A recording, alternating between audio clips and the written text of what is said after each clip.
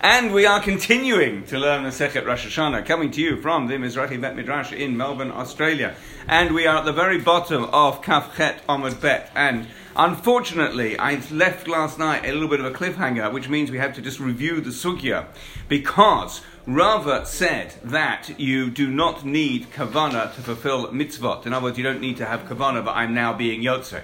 Abaya challenged him with a case of somebody who sleeps in a sukkah on the night of Shemini Atzeret and would be over Baal Tosif if you could be over Baal Tosif without having kavana, which seems to be the corollary to what Rava said. And yet, such a person who sleeps in a sukkah on the night of Shemini Atzeret doesn't get punished, implying that he's not transgressing Baal Tosif because he doesn't have kavana. So Rava said, and this is where we got to last night, 3 lines from the bottom, Rava Amar L'Tzeit Lo Boi Kavana. Rava maintains his position and says, in order to fulfill a mitzvah, you don't need kavana, that you are fulfilling the mitzvah, but la'avur ba'i kavana. But to transgress, you do need kavana. And the fellow sleeping in the sukkah doesn't have kavana to transgress a mitzvah of Baal Tosif, of not adding to the mitzvah, and therefore he is not punished. And that satisfies the questions on Rava. However, and here comes the new stuff, but it relates directly to what we were learning last night, because we learned a case of sprinkling blood, and Rabbi Yeshua said, if you sprinkle more blood than necessary, that is a transgression of Baal Tosif. And so we say, V'ha matan damim l'Rabbi Yeshua de la'avor. So, but we have the case of sprinkling blood according to Rabbi Yeshua, and that's a transgression of Baal Tosif according to Rabbi Yeshua. V'lo boi kavana.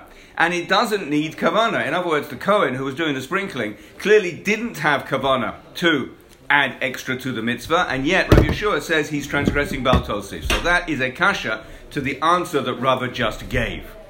Eila Amar Rava. So Rava reframes his answer and says, L'tzeit lo boi kavana. He still maintains that in order to fulfill a mitzvah, you don't need kavana, but la'avur bizmano lo boi kavana. To transgress a mitzvah at the time that the mitzvah applies, and we discussed that last night, lo boi kavana, one doesn't need kavana. And sprinkling the blood, for reasons I won't repeat, is a mitzvah, is at the time that the mitzvah still applies. Shalo bizmana, but if you're doing a transgression of Baal Tosif not at the time of the original mitzvah, boi kavana, that does need kavana. And that explains back to the sleeping in the sukkah in Shemini Atzeret, where the person sleeping in the sukkah didn't have kavana to transgress the mitzvah of Baal Tosif, and that's why he doesn't get punished, because it was not bizman ha-mitzvah.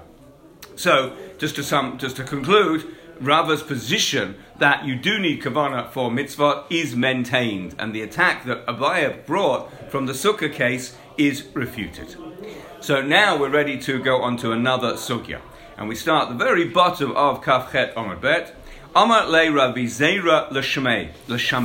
Rabbi Zera said to his servant who was blowing the shofar, Ikaven, have kavana, I have kavana to be motzi me, v'taket li, and blow for me.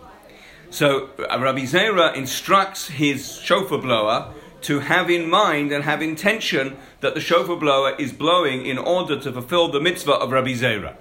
Alma, so we see kasava that he holds mashmiya boi kavana, that the person blowing needs kavana, i.e. kavana that he's being motzi the person listening. And this seems to be a new thing, because up till now we heard that the mashmiya needs kavana to blow, and to blow for the sake of the mitzvah. Rabbi Zera says he needs to have intention that he's doing it to motzi, to fulfill the obligation of others. Does this stand up? Meitvei, we bring a kasha from a brisa, one we've met before, brisa or Mishnah. Haya over acharei beit hakneset. Somebody's passing behind a shul. Or shahaya beito samoch lebeit hakneset, or his house was next to the shul. V'shama kol shofar, and the guy in the house or the back of the shul heard the sound of the shofar, or kar Megillah, or the sound of the Megillah. And we said, in that case, im kivei lebo yatsa, ve'im lav lo yatsa. If the listener has the intention, then he's fulfilled his obligation, and if he hasn't got that intention, he hasn't fulfilled his obligation. But then we say, V'chi kivan libo my high. But if he does have an intention, what difference does it make? Heich lo mikaven adata didei. The blower, that's Heich, the other guy, does not have the intention to fulfill it for him. So what we said in the Mishnah, let's say Reuven is in the shul blowing and Shimon's passing behind the shul. And we said if Shimon has intention to be Yotzei, when he hears Reuven blowing, he is Yotzei. That's what I think it's the Mishnah said. But that doesn't make sense according to Rabbi Zera's position. Because Reuven, who's blowing the shofar, doesn't have the intention to be Motzi the din for the Motzi the mitzvah on behalf of Shimon. So how can we say that Shimon is Yotzei? And the answer is Hacha b'shliach tzibur askinan. Reuven is not just any shofar blower. Reuven is the shliach tzibur. And when the shliach tzibur blows, Dadate akule alma, his intention is for everybody. So when Reuven, who we now know as the shliach tzibur, stands up in shul and blows, he's got the intention to motzi anyone who's listening, including Shimon, who's behind the shul. In that circumstance, Shimon is Yotzei, and that's how we can establish this Mishnah according to Rabbi Zera. Toshma. But let's now bring another proof to see if we can support or not support Rabbi Zera. We have another, this is a brisa. Nitkavein shomea, v'lo nitkavein mishmiya. If the listener had intention, but the blower did not have intention, or the other way around, nitkavein mashmiya, v'lo nitkavein shemoa. The blower had intention, but the listener did not. Lo yatsa. The listener has not fulfilled his obligation. Ad sheyitkavein shemoa umashmiya, until both the blower and the listener have intention. Now, what type of intention is this? Katani mashmiya dumya de shemoa.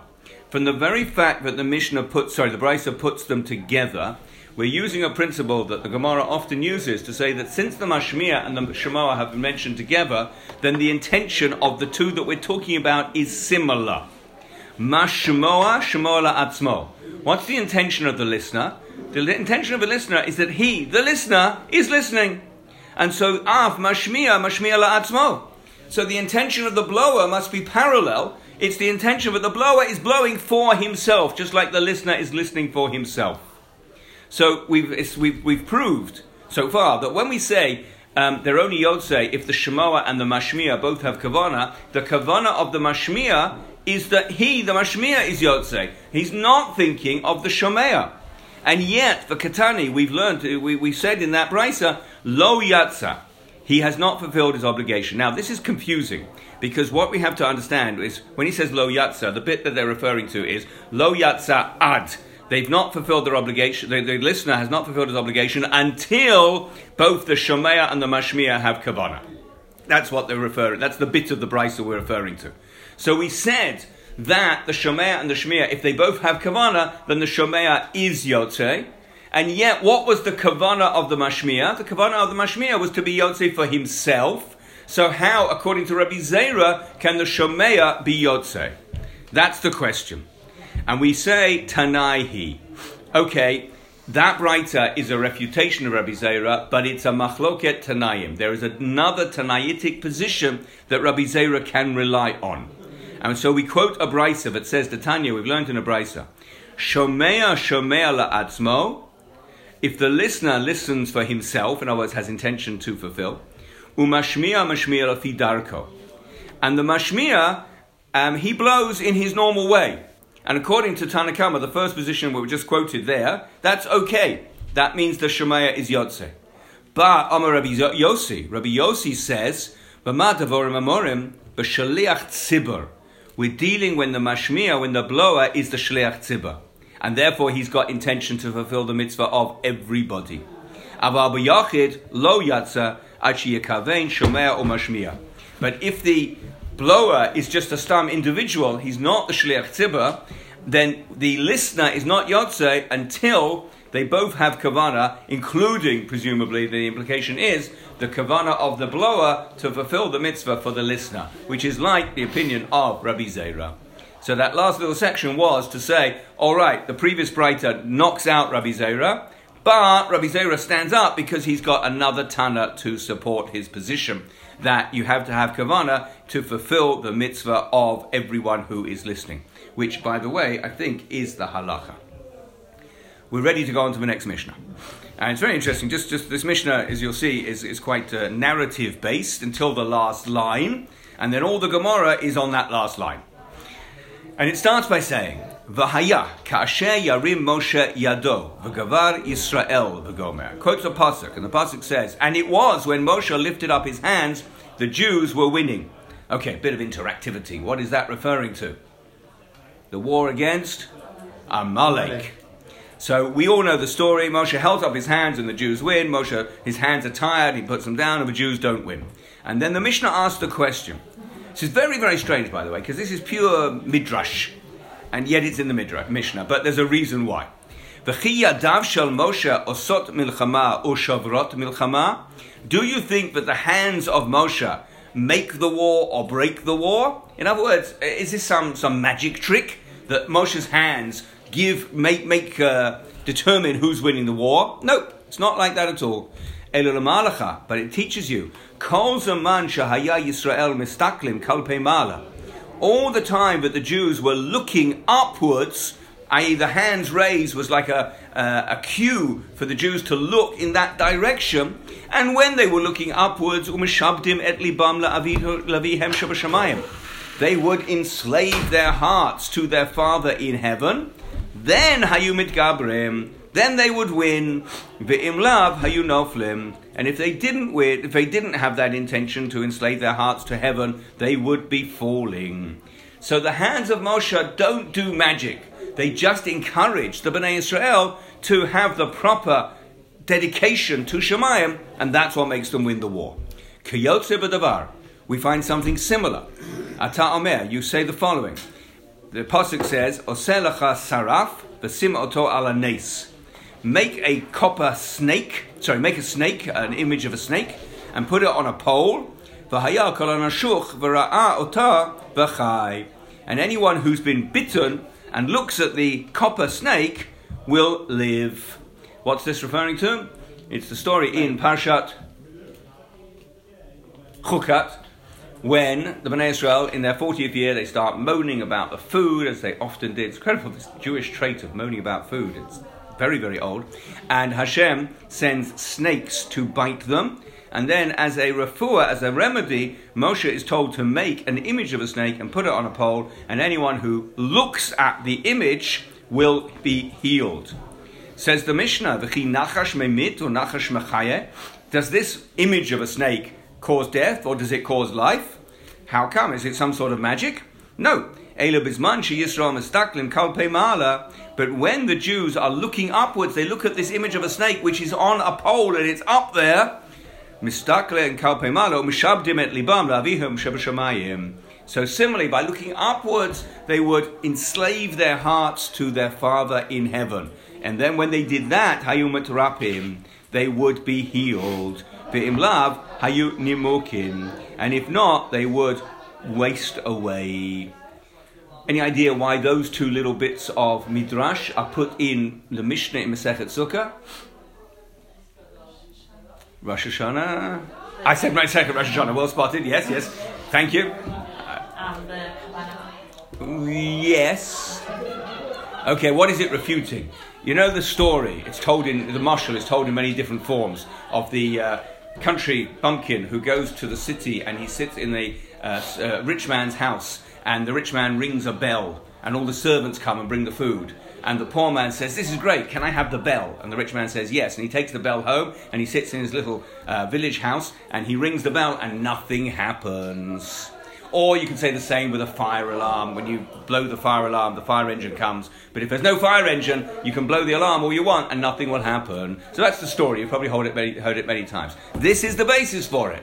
Because the shofar is not magic. People think, but if you hear the sound of the shofar, then instantly you'll be judged, you'll be sealed in the good book, or you'll be forgiven, and everything will be hunky-dory. No, the shofar is to encourage you to mishamtim libam la'avihem shebashamayim, to enslave your heart to Hashem. If the shofar makes you act in a certain way, then it will be effective. But without you acting, the shofar is like ringing the bell and nothing happens. Okay, then the Mishnah says, on a completely different note, Cheresh shota v'katem. Cheresh is a person who's deaf. And remember, until relatively recently in human history, deaf people usually were not able to talk and were assumed to be mentally incompetent. Shoter is somebody who's mad, who's certainly mentally incompetent. A katan is a child. Any one of those people, ein motzim et harabim yedei chavotam, they do not fulfill the obligation on behalf of others. In other words, if they're blowing the shofar and you're listening, your obligation is not fulfilled because they're not quite qualified. Zeh haklal, and this is the general rule. Kol she'eino mechuyev b'davar, eino motzeh et harabim yedei chavotam. Somebody who's not obliged themselves to fulfill the mitzvah, either because of what category the people are in, they turn out to be not people who are obliged to blow the shofar, they can't blow the shofar on behalf of someone else. So the Mishnah listed 3 cases, the Brisa is going to list many more. The Mishnah said if you're a cheresh or a shoter or a katan, the point is you're not actually obliged in the mitzvah of shofar, and therefore you can't fulfill it on behalf of someone else. Tana Rabbanan, we learned in a Brisa, Hakol chayavim b'tekiyat shofar. Everyone is obliged to blow the shofar. Well, when we say everyone, we actually restrict it. It means the following categories: Kohanim, Leviim, Yisraelim. I'll tell you now, the Gemara is going to ask, why do we need to be told that? Isn't that obvious? Because they're like Jews. Gerim, converts. V'avadim b'shuchrim, freed slaves who have the status of being Jewish. V'tumtum. Now, tumtum is somebody who is either male or female, but we don't know which, because there's a membrane covering their genitals, and we can't tell. They may be male, they may be female. Androgynous. Now, androgynous is different. Androgynous is a hermaphrodite. It's got both male and female characteristics. And mi shachatzio eved v'chatzio ben harim. Somebody who's half a slave and half a free person. How can you have that? It's a rather awkward situation to be in, as we discuss in other places in the Gemara. If 2 people jointly own a slave, and one of them gives the slave his freedom, then that person becomes half slave, half free. It's an interesting halachic category.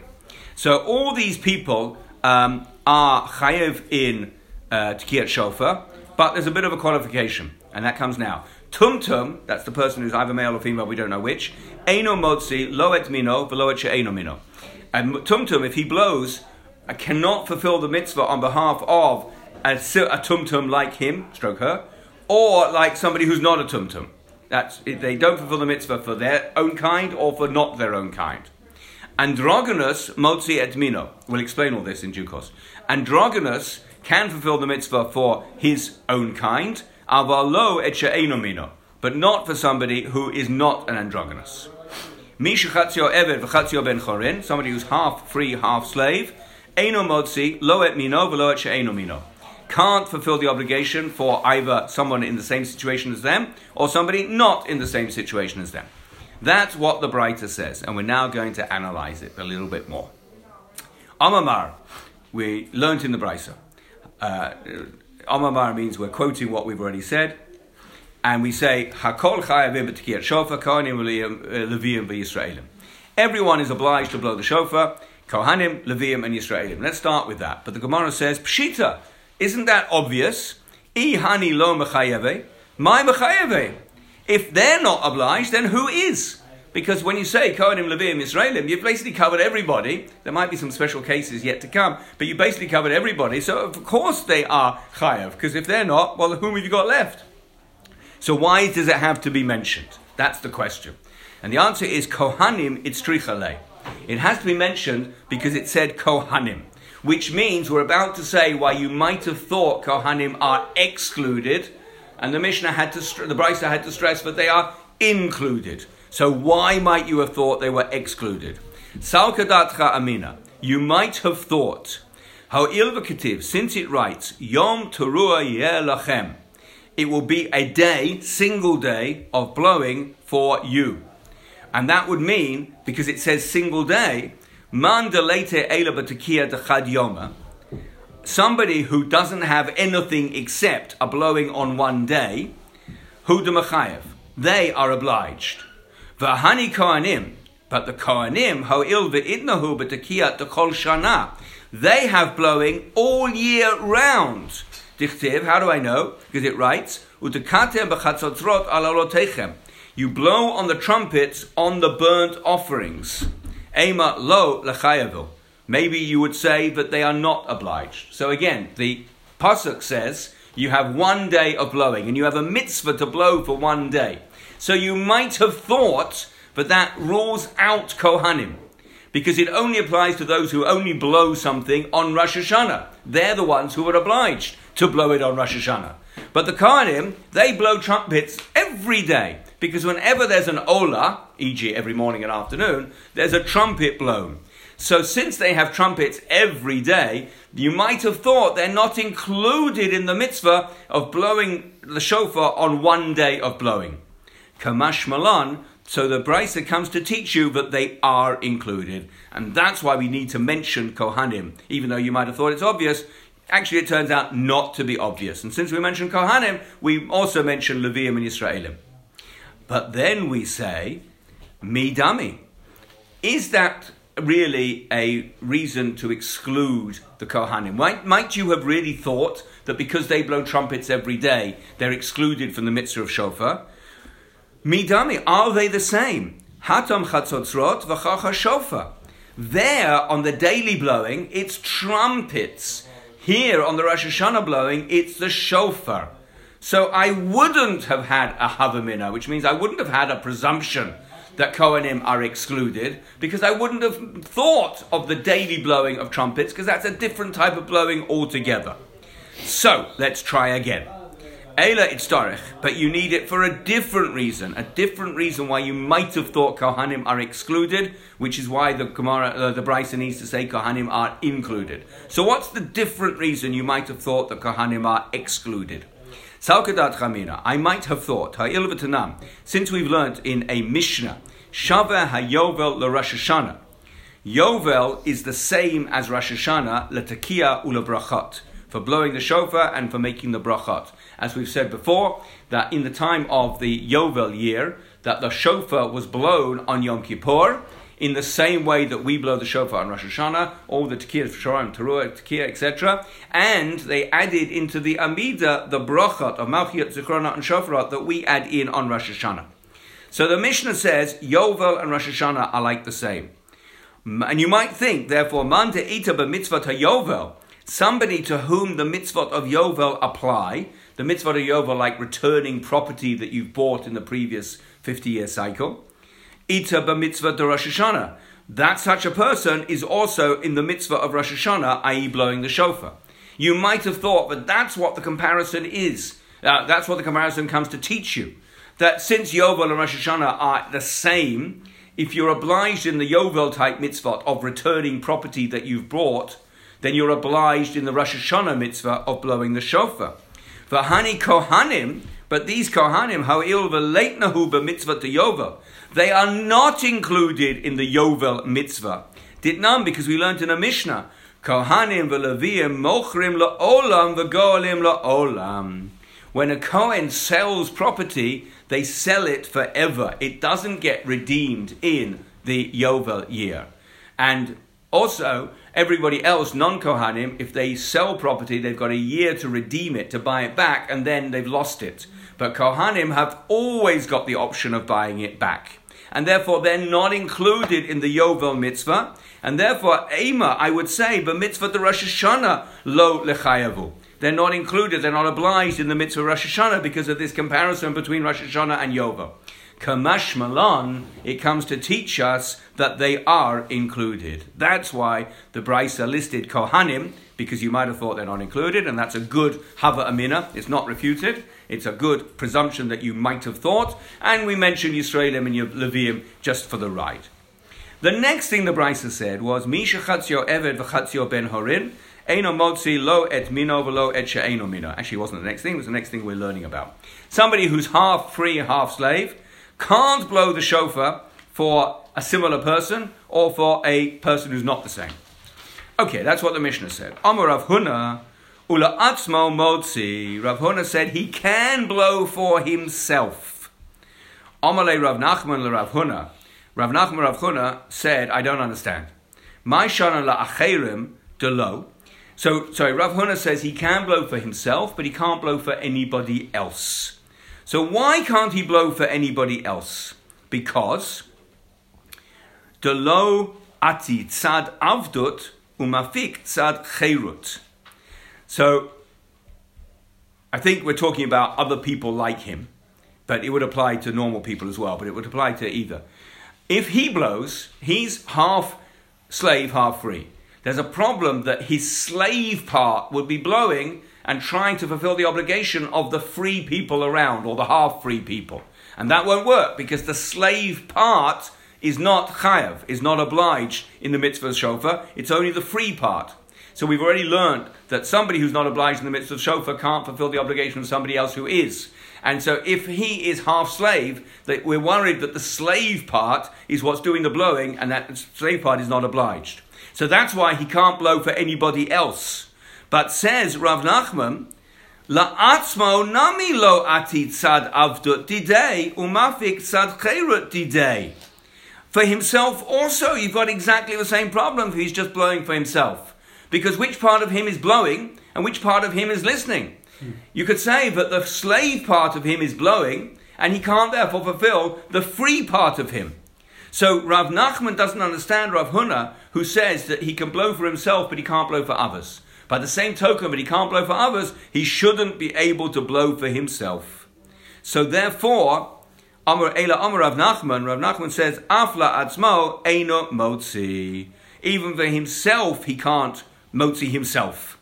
So the solution, by the way, he'd have to listen to somebody else who's 100% free. And that position of Rav Nachman, Tanya Nami Hachi, we've learned it also in a Breita. And the Breita says, Misha chatzio eved v'chatzio ben chorin, somebody who is half eved and half free, afla atzma eino motzi. Even for himself, he can't be motzi. He can't blow the shofar for himself, like Rav Nachman said. Tani Ahava Berei de Rabbi Zera. So a Tana who was called Ahava, son of Rabbi Zera. What a great name to be called Ahava. And I don't recall him turning up in the Gemara anywhere else, but maybe he did. Anyway, what did he teach? He taught the following. Kol habrachot kulon afal pi sheyatza motzi. Now, the reason we're talking about this, which is not to do with the shofar or Rosh Hashanah, because it's about being motzi other people. So can I make a bracha to motzi someone else? Well, at the moment we say yes. Even if I've already made the bracha myself, for myself, I can do it for somebody else. So for instance, the bracha of Tekiyat Shofar. Even if maybe that's not such a good example. I'm trying to think of a good example without proceeding for what's coming next. A bracha on a mitzvah. If I have already made the bracha on the mitzvah, and there's somebody else in my vicinity who hasn't made the bracha on doing the same mitzvah, I can say that bracha again on his behalf. Rashi says it's because of the principle of a revut, Kol Yisrael arevim zeh lazeh, which some Rishonim want to say every Jew is responsible for one another. That means, and this isn't the only way of learning that Rashi, but basically it means that if somebody else hasn't fulfilled their mitzvah yet, it's as if I haven't fulfilled the mitzvah, because I'm responsible for my fellow Jew. And if I haven't fulfilled my mitzvah, because I'm responsible for my fellow Jew, so I can make a bracha, because I haven't fulfilled my mitzvah. Even though I've done it for myself, this poor fellow hasn't had the mitzvah yet, so I've got that responsibility, so I can make the bracha. So Rav Ahava Berei de Rabbi Zera says, Kol ha-brachat kulam, afa pi sheyatza motzi. Every bracha, even if somebody's already fulfilled the obligation, they can fulfill the obligation again on somebody else's behalf. But however, when we said kol, there now comes a major restriction. Chutz mi birchat halechem u birchat chayayim. Except for the bracha of bread and wine. And says Rashi, v'shar bracha birchat peirot v'rechani. Other brachat on fruits or smells, or in fact, any type of food. Rashi says, I'm reading Rashi, she'ein chova elo she'asura lehenot min ha'olam. Hazer below bracha. There's two reasons why we make a bracha. A bracha on a mitzvah, we have an obligation to make. And if my friend hasn't fulfilled his obligation, I can help him with it. A bracha on fruit or food or smells is a different reason. It's not an obligation to make a bracha on an apple. It's just we're not allowed to eat the apple without making the bracha. So a bracha on an apple is completely different to a bracha on a mitzvah. So brachot on food, which are summarized here in the Gemara as birchat halechem or birchat hayayim, different. She'im lo yatsa motzi, ve'im yatsa eino motzi. If I haven't yet fulfilled my obligation, I've got an apple in front of me and my friend here has got an apple in front of him. I can make the bracha on my apple and that will count for his apple. But if I've already made the bracha on my apple, then I'm no longer in any state of chiyuv, of obligation to make a bracha on an apple, and he can't wait for me to do it a second time to say Brei Pri Ha'etz. It doesn't work if I've already fulfilled my obligation to say Brei Pri Ha'etz. That's the halacha. However, Boi Rava came along and asked a question. And we now turn over the page to the top of Kaf Tet Omid Bet. If you were just wondering, I'm planning to get to the end of the perek, which is just a few lines to go. Rava asked the question, Birchat halechem shel matzah ubirchat hayayin shel kiddush hayom mahu. So there are two brachot that he mentions, and we can think of others, which are in a grey area. The bracha on eating matzah. And we don't mean... we do mean, it says Rashi, shalachilat matzah. If you look at Rashi, top line. Shemavarachin lifnei hamotzi. So when you say alachilat matzah, is that a bracha on a mitzvah, which I can fulfill on somebody else's behalf, even if I already said it? Or is it a bracha on the food, which in this case is matzah? Similarly, the birchat hayayin shel kiddush, the bracha on the wine that now here that is Brei Pri Ha'etz, Brei Pri Hagafen, but it's rolled into kiddush. Kiddush is not Kiddush itself is not just a blessing on the wine. It's a praise to HaKadosh Baruch Hu, and it's a obligation to make that bracha. So again, does this fall into category 1, brachas on a mitzvah, which I can make on somebody else's behalf, even if I've already done it myself? Or is it bracha on the food, which I can't make on somebody else's behalf if I've done it myself? So the question is expounded here in the middle of the second line. Kevan the chovahu mafik. Since it's an obligation, like a bracha on a mitzvah, therefore I can fulfill somebody else's if I've already done it myself. Or dilma bracha lav chovahi. Maybe this bracha is not an obligation, but just the other type of bracha that you can't eat from the food, you can't eat the matzah, you can't drink the wine without making a bracha. So, what's the answer? Toshma. Let's see if we can find an answer here. To Amar Rav Ashi says, Ki havinam be Rav Papi. When we were at the house of Rav Papi, have maktishlan, he would make kiddush for us. V'chi chave ate arise, and when his sharecropper, his farm worker, would come midavra from the field, so he was a bit late, have makadesh lahu, then he would make a bracha for him, make kiddush for him again.